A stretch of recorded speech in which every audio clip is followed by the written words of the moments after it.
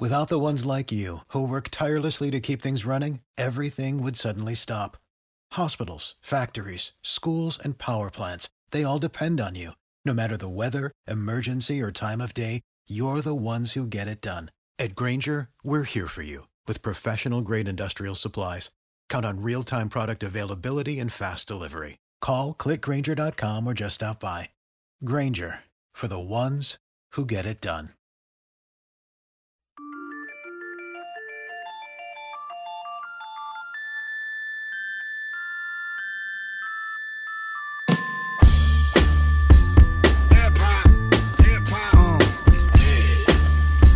Flip this track again, y'all.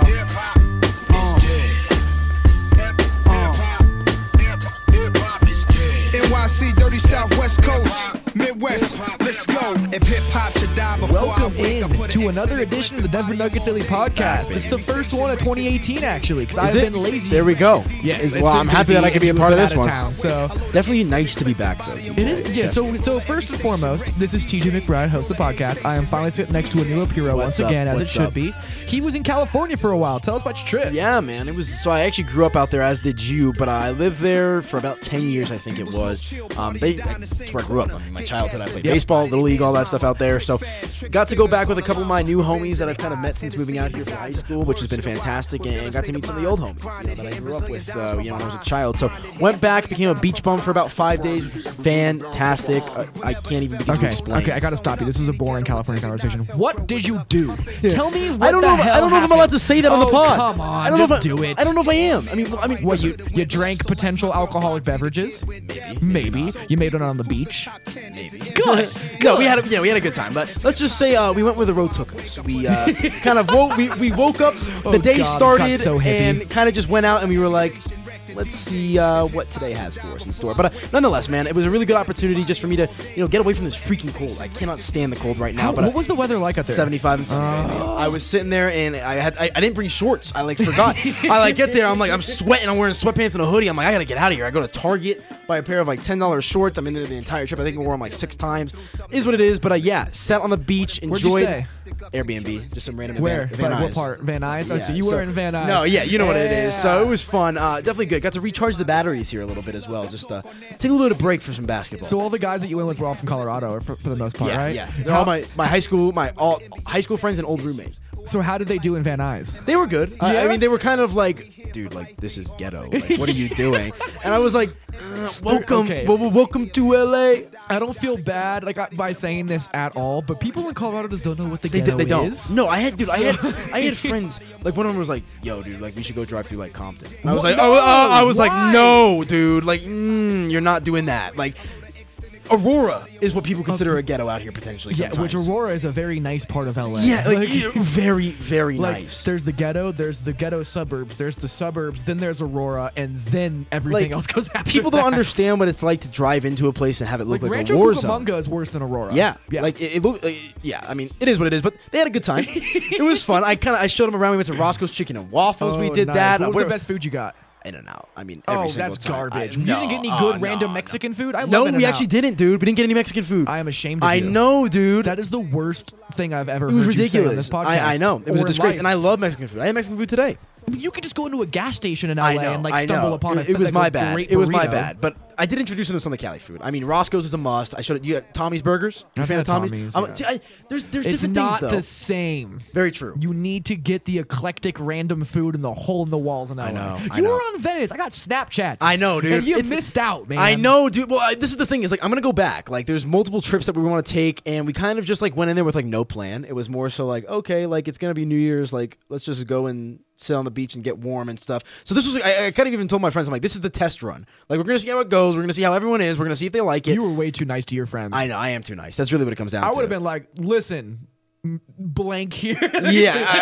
I actually did do that. We got some crap to do. It ain't going to be this way. There's an interesting story that I will tell you when the mics are not on about driving somewhere and people not wanting to get out of a car. And I need to get that bravado sound so we can just actually talk about it and just cover it up with a bunch of noise on top.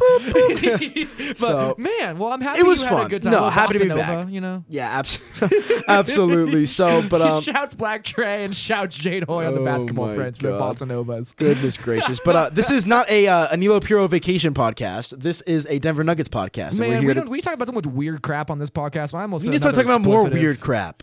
Like Yeah. we need to just like get really. We need to just have like random episodes where we just like talk about like just life. yeah, just be No, like. no, So we're not what did you do that yesterday, cheesy. Teach? Sort of thing. But yeah, I drank yesterday, and I definitely wrote some words, and that's about all I did yesterday. yeah, I got back at 6 last night. My smoke detector, dude. I walk through the apartment, and it's like I'm sitting there for about 2 minutes. You know, I'm unwinding. I'm like, get to do some laundry, sleep in And bed you for the first drove, time. so you were yeah. finally Oh, back. yeah. We finally sit down. Beep beep.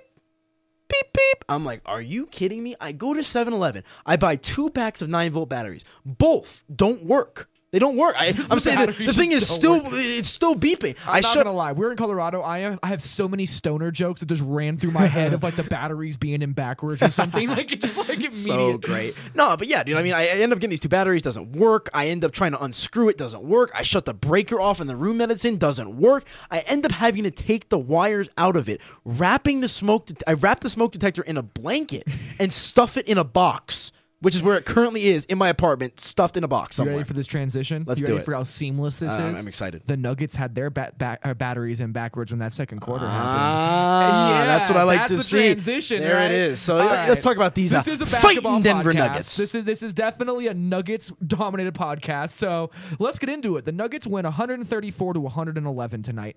This was a game where they trailed at halftime against the Phoenix Suns, who were playing their 3rd game in 4 nights. Did not get into Denver until 2 p.m. because of mechanical issues on their plane. Had absolutely no shoot around. Tyson Chandler was out and hurt. And they were taking it to the Nuggets in the first half. They were just like, I mean, like, I think I was talking to Ryan Blackburn at Denver Stiffs before the game, and he just kind of made a nonchalant comment. Yeah, a friend of the show, Ryan Blackburn. Yes. And he kind of alluded to they're going to win by 20. Like, is there any way that they don't win this game by 20? And I was kind of on board of like, okay, I think I'm kind of past the point where I'm ready to give the Nuggets some benefit of the doubt to a certain extent. Sure, but and this was a game that I saw them just they should have just walked in and been like, boom, we're up 25. Devin Booker, take a seat. We're going to do our thing. Well, Devin was Booker not should the have case. taken a seat for most of this game. Very true. I mean, what did he finish at? He was 4 of 13 from the field tonight. Yeah, very bad performance. It was one of those games where everything was in the Nuggets' favor so much, I felt so uncomfortable before the game. I was like, this is a game the Nuggets are going to lose. The Nug like, life. It was, and I worried about that. I actually ended up meeting a friend midway through the 3rd quarter, Trey Mitchell, who I think you know. Yeah, I know I've been Trey big friend of. Shouts Trey Nader. Yes, I love Trey. I go back, I've known him since I was 14 years old. But anyway, he brought my friend Walter, who actually ended up going on the road trip with us. And the first thing he says to me, he looks at me with this confused face. He's like, "How do you cover this, Aniello?" I was like, what do you mean, Walt? He's like, they just blew a 12-point lead. And I was like, well, Walter, let me introduce you to Nug Life. This is how it goes in the Denver Nuggets land. So that was Walter's first ever NBA game that he went to. And I mean, they pick up on what the hell is this team sometimes, sort of things and whatnot. So an interesting night nonetheless, but the Nuggets were, putrid in the first half, nonetheless to say. They allowed 67 points. I mean, just bad. And it came down to these guys not playing defense, but they pick it up in the second half, solidify this 134-111 victory in dominating fashion and kind of get back on track. I guess what's most insane to me, they gave 41 points to the Suns. 41 in that second quarter. Ridiculous. I have not. Yeah, and to their Nuggets point, looked disinterested. They did not care. The only reason this game was even close at halftime was because of Gary Harris. Absolutely. Without Gary Harris, that's 20 points in the first quarter. Like you're in the hole against the Suns at home. And I mean, to their credit, the Suns just could not miss. I believe they were shooting like 75% of the field in the second quarter, so they were just completely on fire to the fullest extent. What was your nervous level at the end of that second quarter going into halftime? 0, honestly. Really? I mean, this is just what I've kind of come to expect with this Nuggets team is they will get down against bad opponents. Malone will rip into them in halftime, and they'll come back and figure it out. That's the team who they are, and that's why I posed the question to Malone after the game, asking about the resiliency. And I mean, I didn't want to come off and sound like an ass when I said this, but I didn't want to be too blunt, but it's almost like it seems like it just comes down to effort on defense is what makes the difference between wins and losses. Absolutely. And I mean, it's so simple. It really is. I mean, Jokic even kind of said it. We started playing defense. That's all we was. won. That's what Mike and Nori said at halftime to Ali Stern. We started playing on their defense. Broadcast. They were like the first team that gets defense into this game to win. And you don't want to sound. It almost sounds too simple. But I mean, that's really just kind of what it is with this team is can they play defense, lock down sharp defense for 3 of the 4 quarters? I mean, if they can do that, the odds of them coming out with a win based off their offensive loan are pretty high. I mean, we saw them piss wash defense in the first half tonight. Was. I mean, it was about the worst defense they've played all year, I think, or close to. It was. I was looking at this game and I was like, man, this Nuggets team outside of Gary Harris is flat out disinterested. But that's really how I felt. Yeah, I think, Jokic's comments kind of summed it up. There was the question posed to him of you were more aggressive in the second half, and I think it's more so a microcosm of this team knows how good they can be, and they feel like at times they know they can flip a switch. And I think that's what they kind of did here at halftime. They went into that, Malone gave his speech, the players talked, everything kind of happened, and they said, all right, time to be where we need to be.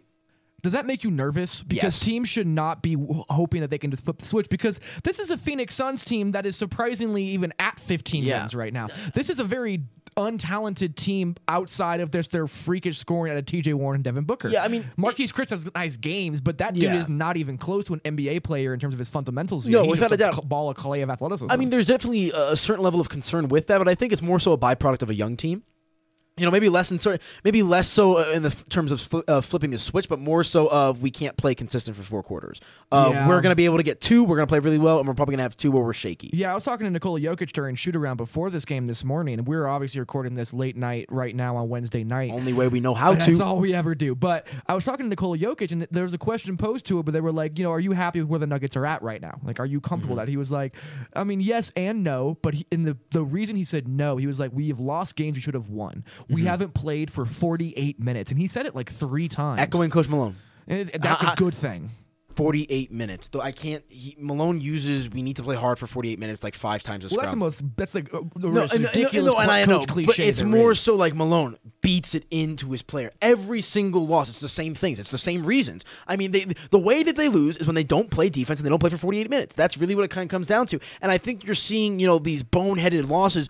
They're few and far between now, or they're becoming more spread out. There's less of them, or there's more.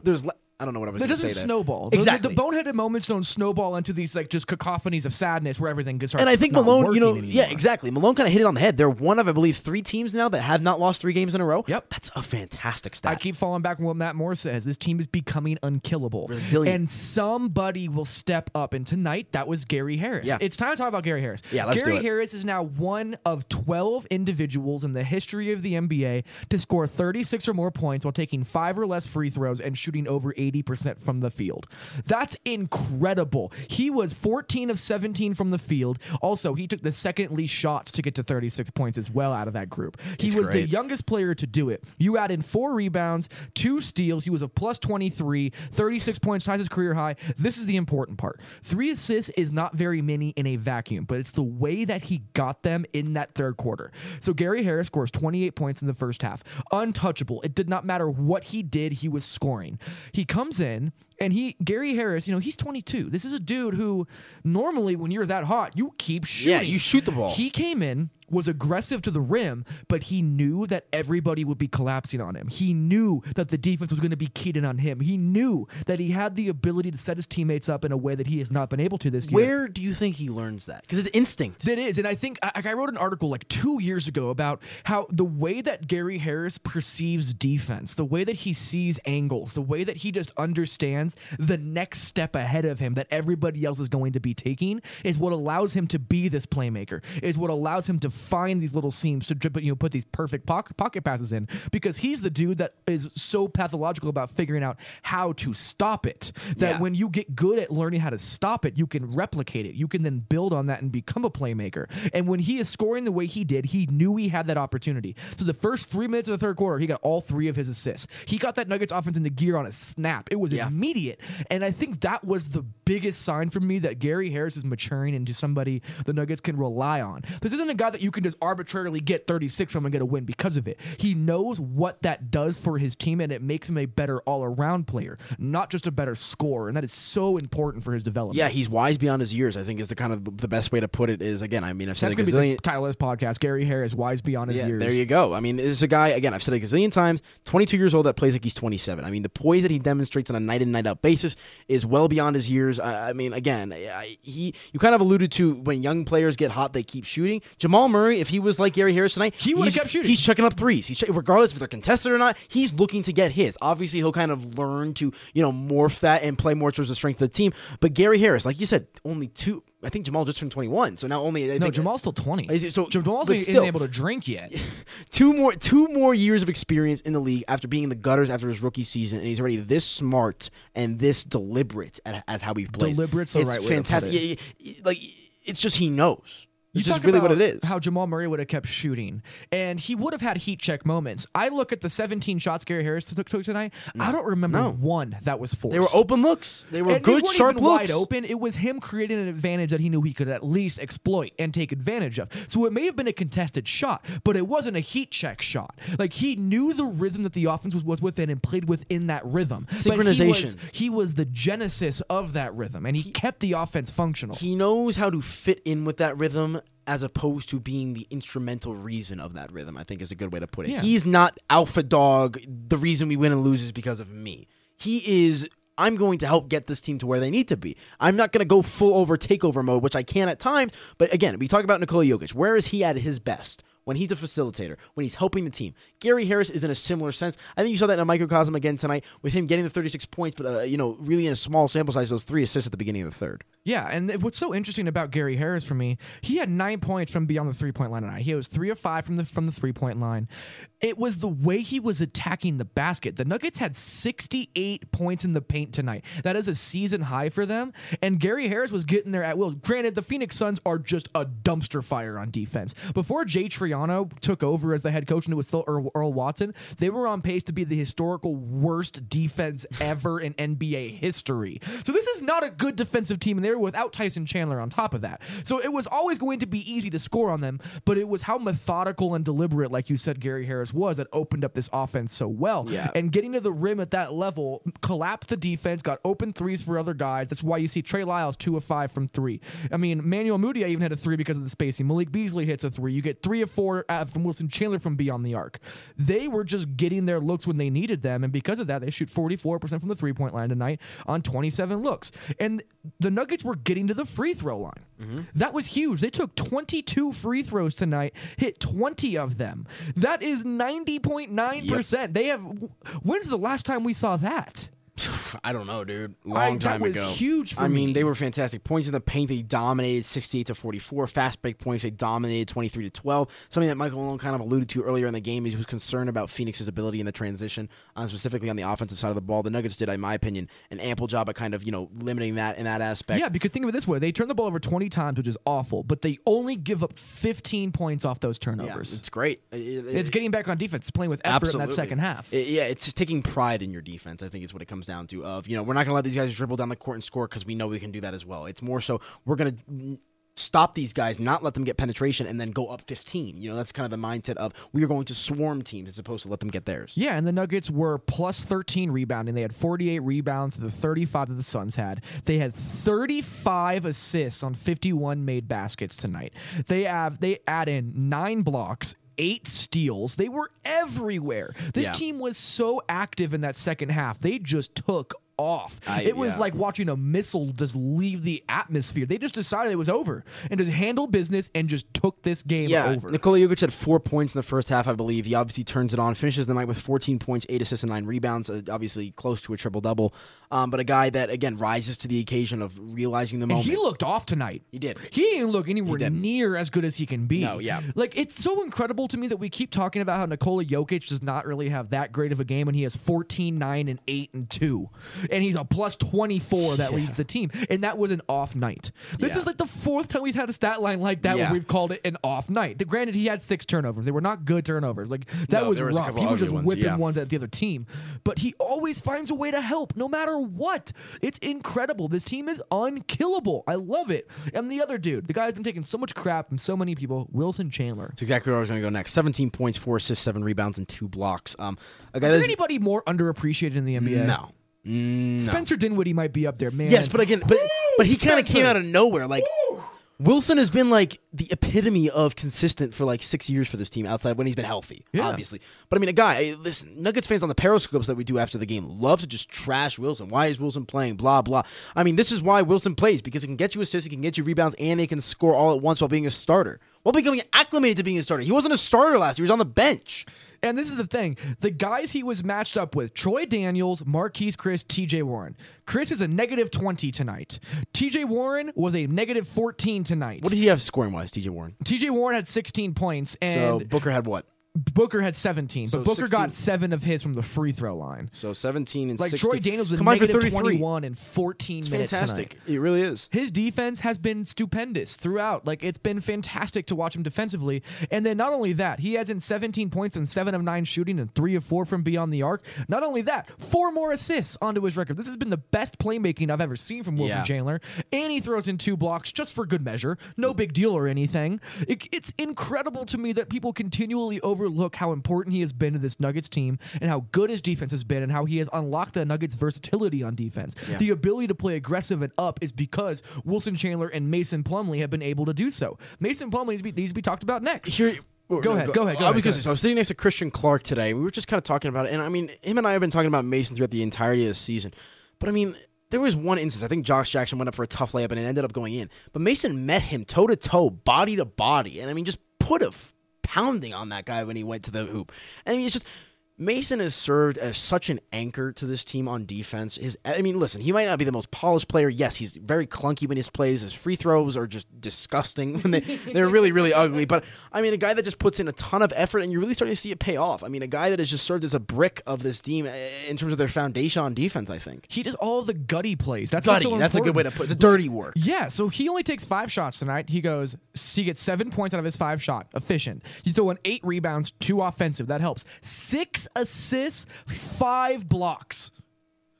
What other backup center / power forward are you going to get 6 assists, 5 blocks, 8 rebounds from? He was a plus 13 tonight, played 24 minutes. He was great. Isn't it great how, like, a narrative can change in, like, 2 months? No, dude, it's been this way. It's just the fans' narrative is different. But that's what I think. That's what I'm talking about as well. It's more so, like, people are starting to catch on. Like, Yusuf Nurkic is becoming a dumpster fire in Portland. It's so funny watching the Portland people turn on Yusuf Nurkic. Everyone was so high on that train. But, I mean, listen, the Nuggets took a lot of heat. We watched Yusuf Nurkic leave the court with the Nuggets and try to leave the building. Yeah. Like, that is what happened. That is how much of a baby he can be.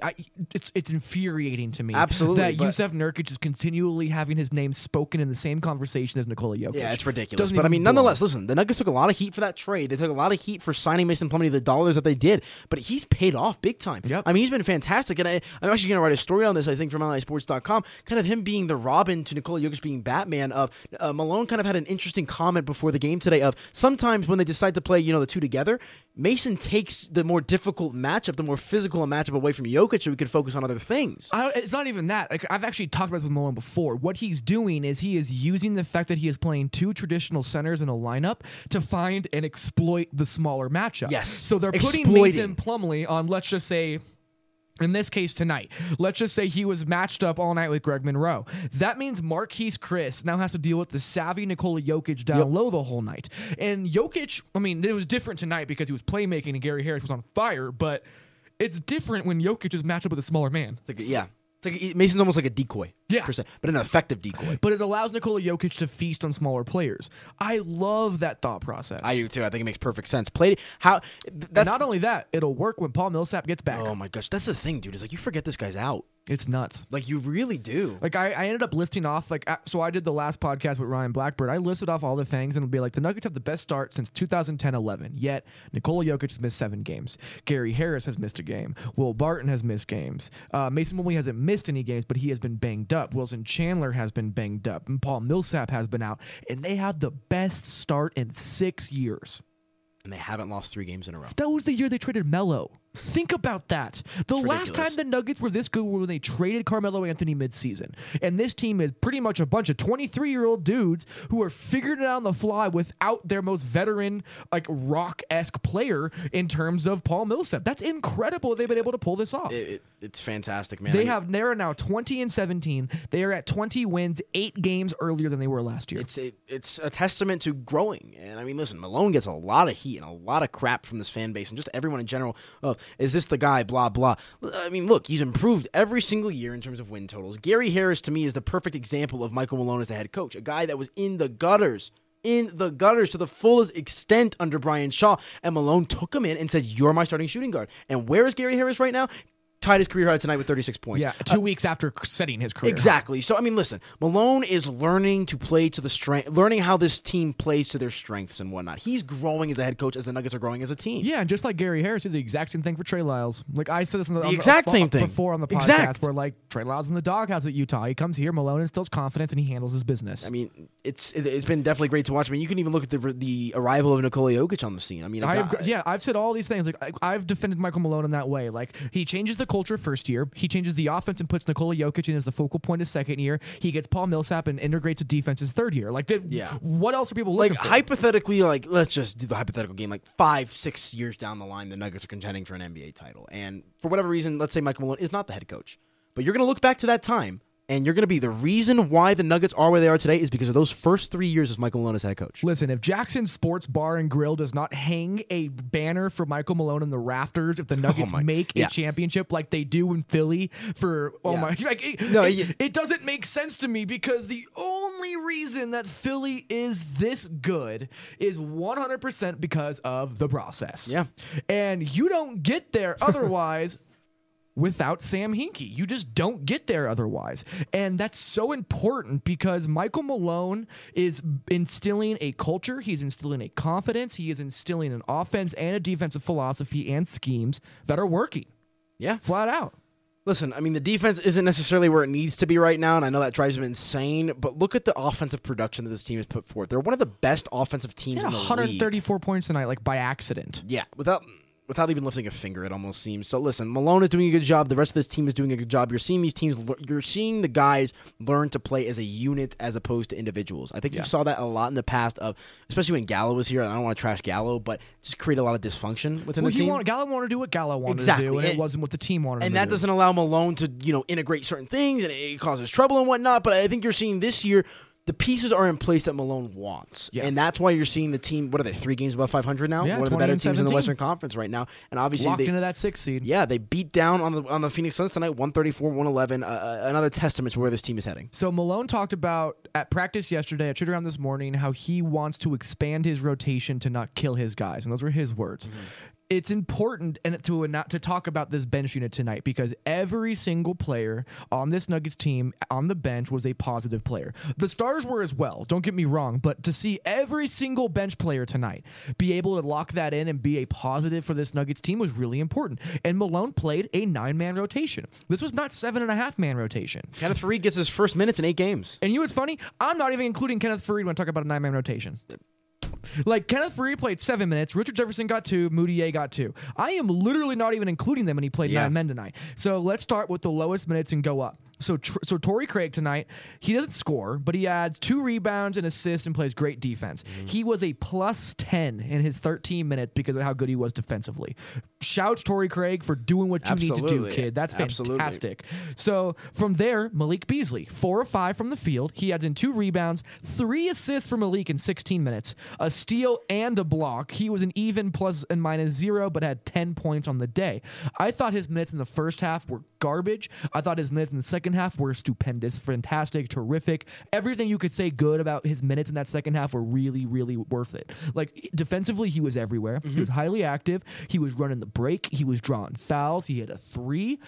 I couldn't ask for anything more from Malik Beasley in that second half. No, I mean, he put his athleticism on full effect with that dunk. Was filthy. Listen, I mean, this is a guy, we talk about Will Barton, who his contract situation up at the end of the year. I think Malik Beasley is kind of potentially, if Will Barton does go elsewhere, that's the perfect fill. Listen, Malik Beasley's a player. There's no arguing. He hasn't been able to get the minutes maybe that the Nuggets want to give him because of the roster situation and whatnot. But he's a guy that is more so, in my opinion, deserving of those minutes. And a guy that he's really become close with Jamal Murray, and those two have kind of rubbed off on each other a little bit. He works with Jamal. He's a tireless worker. One of the first and last guys into the gym every single day. He flew in on his birthday and went straight to the gym. Yeah, he's gonna be a player. He's wearing. Did you see the shoes he was wearing tonight too? Oh man, I would. I tried to ask him if they were unreleased. He was like, I don't know what they are. I'm talking about what this is right know. now. Those were fresh. The Air Jordan, the Retro 13. I don't know what they're called, but they're 13s. They're like the reverse bread of what they looked like.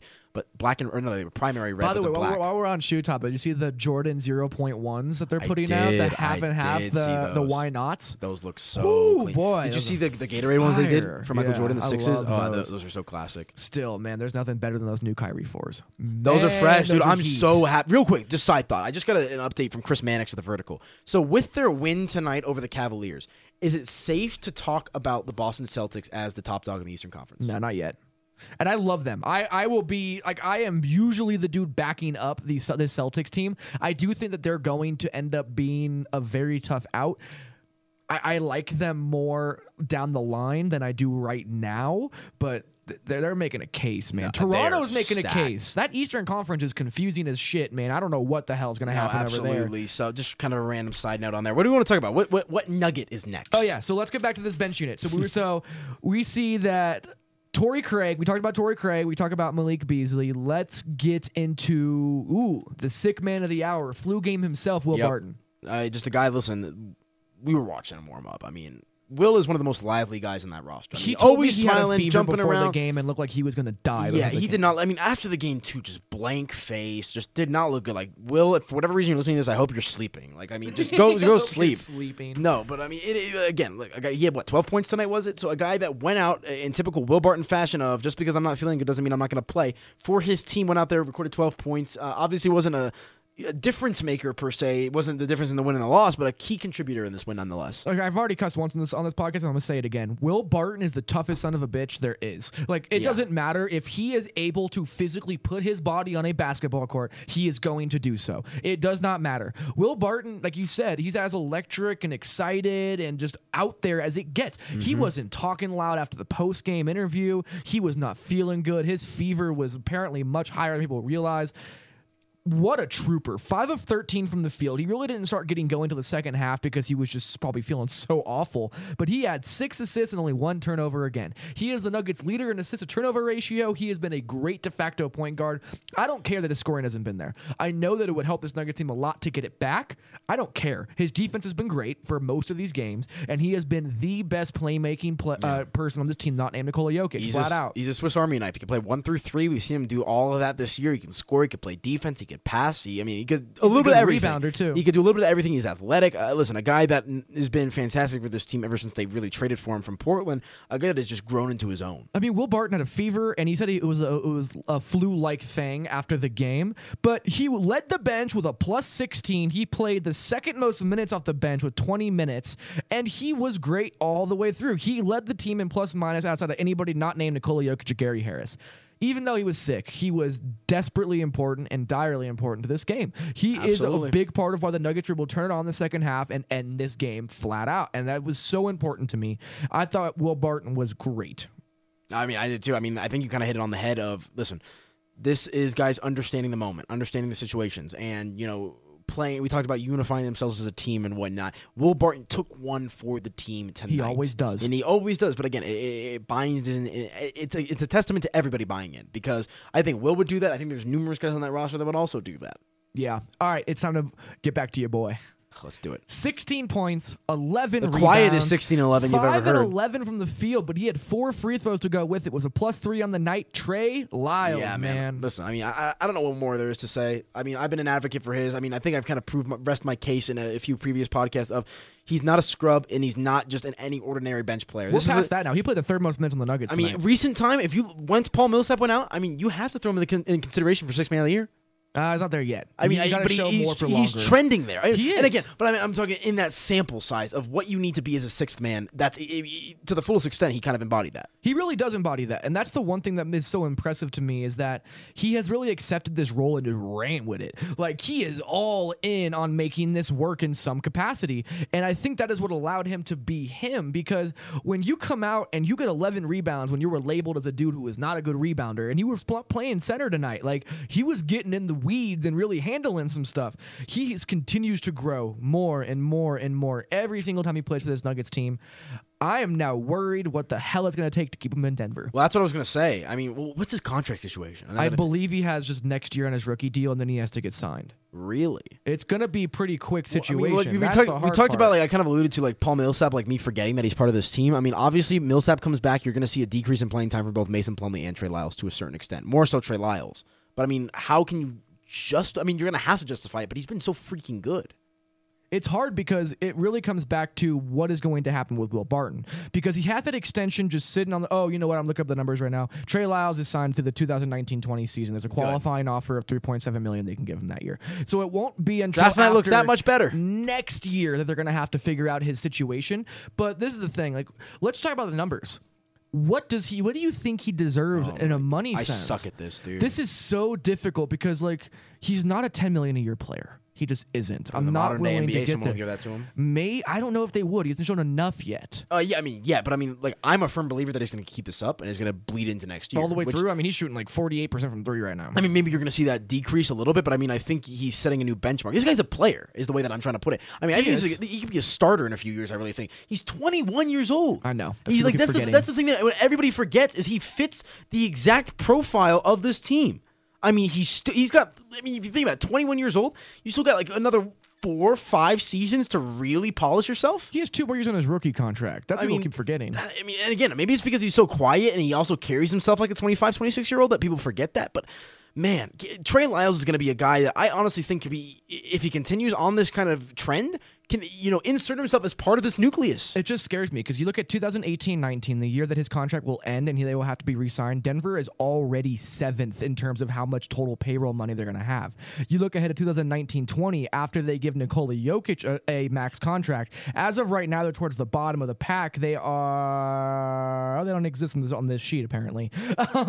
Denver is 25th on that, but he's going to have a max contract going into there. So there's a lot of money that's tied up for the future for this Nuggets team. No, absolutely. That's going to be very difficult. And if Will Barton signs that extension, you can almost say goodbye to Trey Lyles. Exactly. And I think that's kind of where I was going to go to next. Will Barton's extension really holds a lot of the future for this Nuggets team in terms of who's going to be here and who's not. Because it's basically Will Barton, and by doing that, by bringing back in Will Barton, you're saying goodbye to a few of these other guys, whether it be Trey Lyles, Wilson Chandler, Kenneth Faried. I mean, a couple of those guys we already know are going to be gone, but Will Barton handicaps them to a certain extent. They're not putting all their eggs in one basket, but they're putting like 80% of them in one basket. You want to know something really scary? This is completely off topic.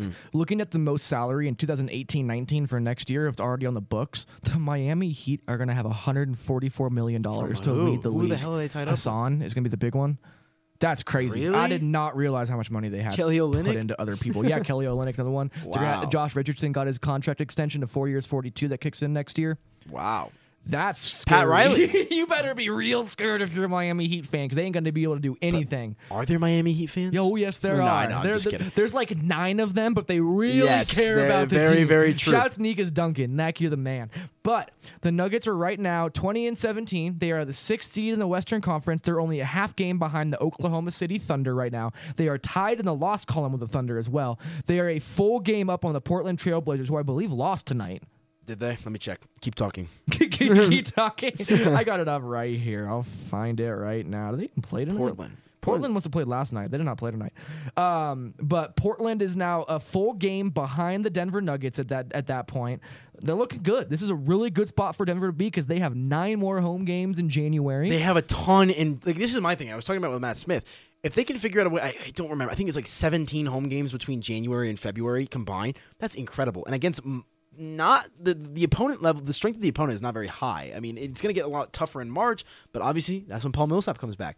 If the Nuggets can figure out a way to not just be good, but really try to dominate this 2-month stretch where they could, assert themselves and then get Paul Millsap back, let's take a step back and remember what happened in 2012-13. The Nuggets had a lot of road games to start, which is why that is not the best year they have in terms of start. The Nuggets can compare to right now. It's 2010-11. But then they had 11 games in January, I believe, and they just ripped off. Like, they won, like... Well, they went on They that were like insane home streak. 14-2 in January and continued their winning ways into February. That is what allowed the Nuggets to get to that 57-win team that ended up being the best winning franchise for the Nuggets they've ever had in terms of a team. So the Nuggets very well could absolutely just decide that they are going to just go streaking, and they could start winning a lot of games, and they could put themselves in a position to be looking at a potential 4 or 5 seed in the Western Conference. The Western Conference would not surprise me. The West is fantastic. I mean, between Denver, between Portland, I mean, Minnesota, there's a gazillion different teams that are just fun and fascinating to watch this year. Denver being one of them. Yeah, it's impossible not to say that. I mean, they are that fun, and now they are 8th in terms of offensive rating, 108.2. When you look at defensive rating, obviously they're going to be a little bit lower. They are now 18th, which is significantly better than the 28th they were last year. And then in terms of net rating, they are 10th. This is a team that is thoroughly in the thick of it, and they're just going to get better and better as the year continues to go along. It's going to be fun to kind of watch here. I mean, January is an absolutely critical month. I mean, Yeah. they started the new year off right with this 134-111 victory over the Phoenix Suns, but can that continue? We talk about consistency. This is the time where they can't go back and forth. Plant your best foot forward and move forward with that. Listen, if they start really deciding that they're going to beat these teams at home, the Nuggets have the second most in the Western Conference for road games in the 2017 calendar year, and they had the second least home games. What happens when all of a sudden they have 10 at home and they start ripping wins off? Exactly. This team could go 13-3 or whatever it is Can they do in their that, next though? 16 That's games. I what it think they comes down can. to. I think they and can, if too. They do, like if they really do, this team is going to put themselves in a position that nobody saw them in, to where you're talking about them potentially trying to fight for home court advantage in the playoffs. Like nobody saw that coming. No one believed that was a possibility, but it is potentially on the table with how good they've been. Yeah, I mean, obviously there's a long ways to go until they get to that point. There's a lot that can go wrong. I mean, they're a young team that could fall apart like that. I mean, we've seen it happen before in the NBA, but certainly in a microcosm here in recent time, I mean, I'd say probably the past month, they've really had a good idea of how to play without Paul Millsap. You're seeing it pay off. You're seeing them get better, and you're seeing the improvement. I mean, the Minnesota Timberwolves are 7-3 in their last 10, and that team has been barely winning late games. Yeah. This is not like the Minnesota Timberwolves are not a team that should be 24-15 right now. They're not 9 2 wins games against over Denver, by the 500 way. right now. I know, and 2 very, very, very, very, very close wins. At the hands of one man. Jimmy freaking Butler. That dude name is incredible. he is going to be a thorn in that team's side for numerous because reasons. they don't have him like they wanted to get him. But Minnesota's 9 games above 500. God, And they are so not good. that good. Like that team will eventually fall off. They are not 11-9 on the road good. They are not 7-1 in their division good. That will start to come back down to earth. You could look at the Nuggets as a 4 seed. That's not inconceivable by the end of January. It's not, but you can also be looking at the Nuggets as an 8 seed. I mean, I don't know if they're that bad, dude. I mean, and I agree, but it comes down to the Nuggets are only 1 game up on the 8th seed. The New Orleans Pelicans are the 8th seed. They are 19-8, and the Nuggets are 20-17. So Portland and the Pelicans are tied for the 8th seed right now. I think, and actually, this is a good question for you as well anyway. So right now, Western Conference is Golden State, Houston Rockets, San Antonio Spurs, Minnesota Timberwolves, Thunder, Nuggets, Blazers, Pelicans. Is that the 8 that make the playoffs? Not in that order, but is that the 8? Because outside of that, you only have Clippers, Jazz, Suns, Mavericks, Kings, Grizzlies, Lakers. Absolutely. Yeah, I think so. That's the 8. I think it is. I mean, the Clippers have fallen off. The Jazz are they've kind of... They could make a run imploded, later, but and everybody else expect sucks. I mean, the other 4 suck. I mean, LA sucks. Memphis is just bad. Sacramento is what they are, and Dallas is not good. I'm curious what the Clippers can do because they're banged up, but they've won 4 straight. They're making things interesting, but at the same time, I hate that the complexion of that team. Over. Yeah. The Clippers are the Nuggets, or what the Nuggets were like 10 years ago. Like, you know what I'm saying? A team like that a was good. ragtag veteran group that has no idea what they're exactly. doing But just they played in LA, so they got way more love than the Nuggets ever did. I mean, and they had sexy players like Blake Griffin, DeAndre Jordan, and CP3. But I mean, everyone especially here in Denver, rips the Nuggets about, rips them apart about George Karl, all this stuff, blah, blah. Look at the Clippers. I mean, if you're talking about a team that failed to capitalize on opportunity, they have got to be the most prime example in NBA history. So many things went wrong for them in their actual ability to make the playoffs and do well in the playoffs. Like Josh Smith hit like 8 of 10 3-pointers in 3 games against them, and that's why they lost the Western I mean, Conference obviously, Finals. you talked to bad breaks, blah, blah. I heard it with Denver. It's another thing. It's a reflection of Denver. By the way, sorry. Exactly, but interesting. I mean, I always just think back, like, how do you think DeAndre Jordan feels right now? I'd Could have be signed in like Dallas Cleveland a couple would years really ago. like what I'm doing. Like that's where I'd be. Absolutely. That'd be Eric Bledsoe. I don't want to be here, but I'm at a salon. I don't want to be here right now. Is Gallo playing again, or is he still hurt? He's in and out of the lineup. I believe he's out for another couple weeks. His head is I can't remember, dude. That Clippers team is just not interesting to me at all. I You want to know agree. what's really crazy to me? The Memphis Grizzlies are tied for second worst record. No, they have the second worst record in basketball. The Grizzlies have fallen off that. I didn't think they were going to be that bad. They're 12-26. They're 14 games under 500. They would only be the second to worst team in the Eastern Conference right now. That's wild. That's how bad they are. Like, I don't know where that came from. That is incredibly bad to me. But listen, the Nuggets are penciled in as a 6 seed tonight. Impressive victory, 134-111 over the Suns. Can't ask for much more out of this team here recently. You really can't. And now you got the Jazz coming up next. It is time for this Nuggets team to beat the Jazz, man. It needs to happen. So that will be in 2 days. We will be seeing the Nuggets back at Pep Center on Friday, I believe is what it is, at 7 o'clock. So you will probably hear another podcast then, maybe tomorrow. Who really knows? I really don't, because I'm exhausted and delirious right now. But the Denver Nuggets will practice tomorrow. So we gonna be just got tomorrow. the email. Media is recommended instead of encouraged to arrive the verbiage, by 12 baby. p.m. That means we'll be podcasting here maybe like 3 o'clock if they decide to open up like 4 hours late like they always do. I was about to say it's going to be a 45-minute wait, but then we will do that afterwards. Yes, we will. Be right here podcasting about the ins and outs of practice. We will get the rundown on how Will Barton's feeling. We will get the rundown on Gary Harris, who did not speak after the game tonight. He had something personal he had to attend to, and we will be back for everything with that Nugget situation tomorrow. We'll definitely pregame that Utah game as well. Absolutely going to be a fun one. Else, man? That's all I have. Friday, big game for this team. Let's see if they can keep the mojo going. It's good to have you back, Aniello. It is good to be back. My smoke detector is going to drive me insane when I get back, so that's good. Not good, but I'm going to get some food. I want whiskey and pizza. Doesn't that sound good? I have to do something. There might be some Pie Hole Pizza in there. Absolutely. Pie Hole Pizza, if you want to advertise Please, with this podcast. your pizza is so good. Seriously, though, if anybody wants to advertise with this podcast, reach out to me at tmcbride3793@gmail. We will absolutely get you facilitated through to sponsor this podcast, but at least for me, that's all I got. That's really all I got, man. We'll talk to you guys here tomorrow. Adios. Still trying to climb a mountain.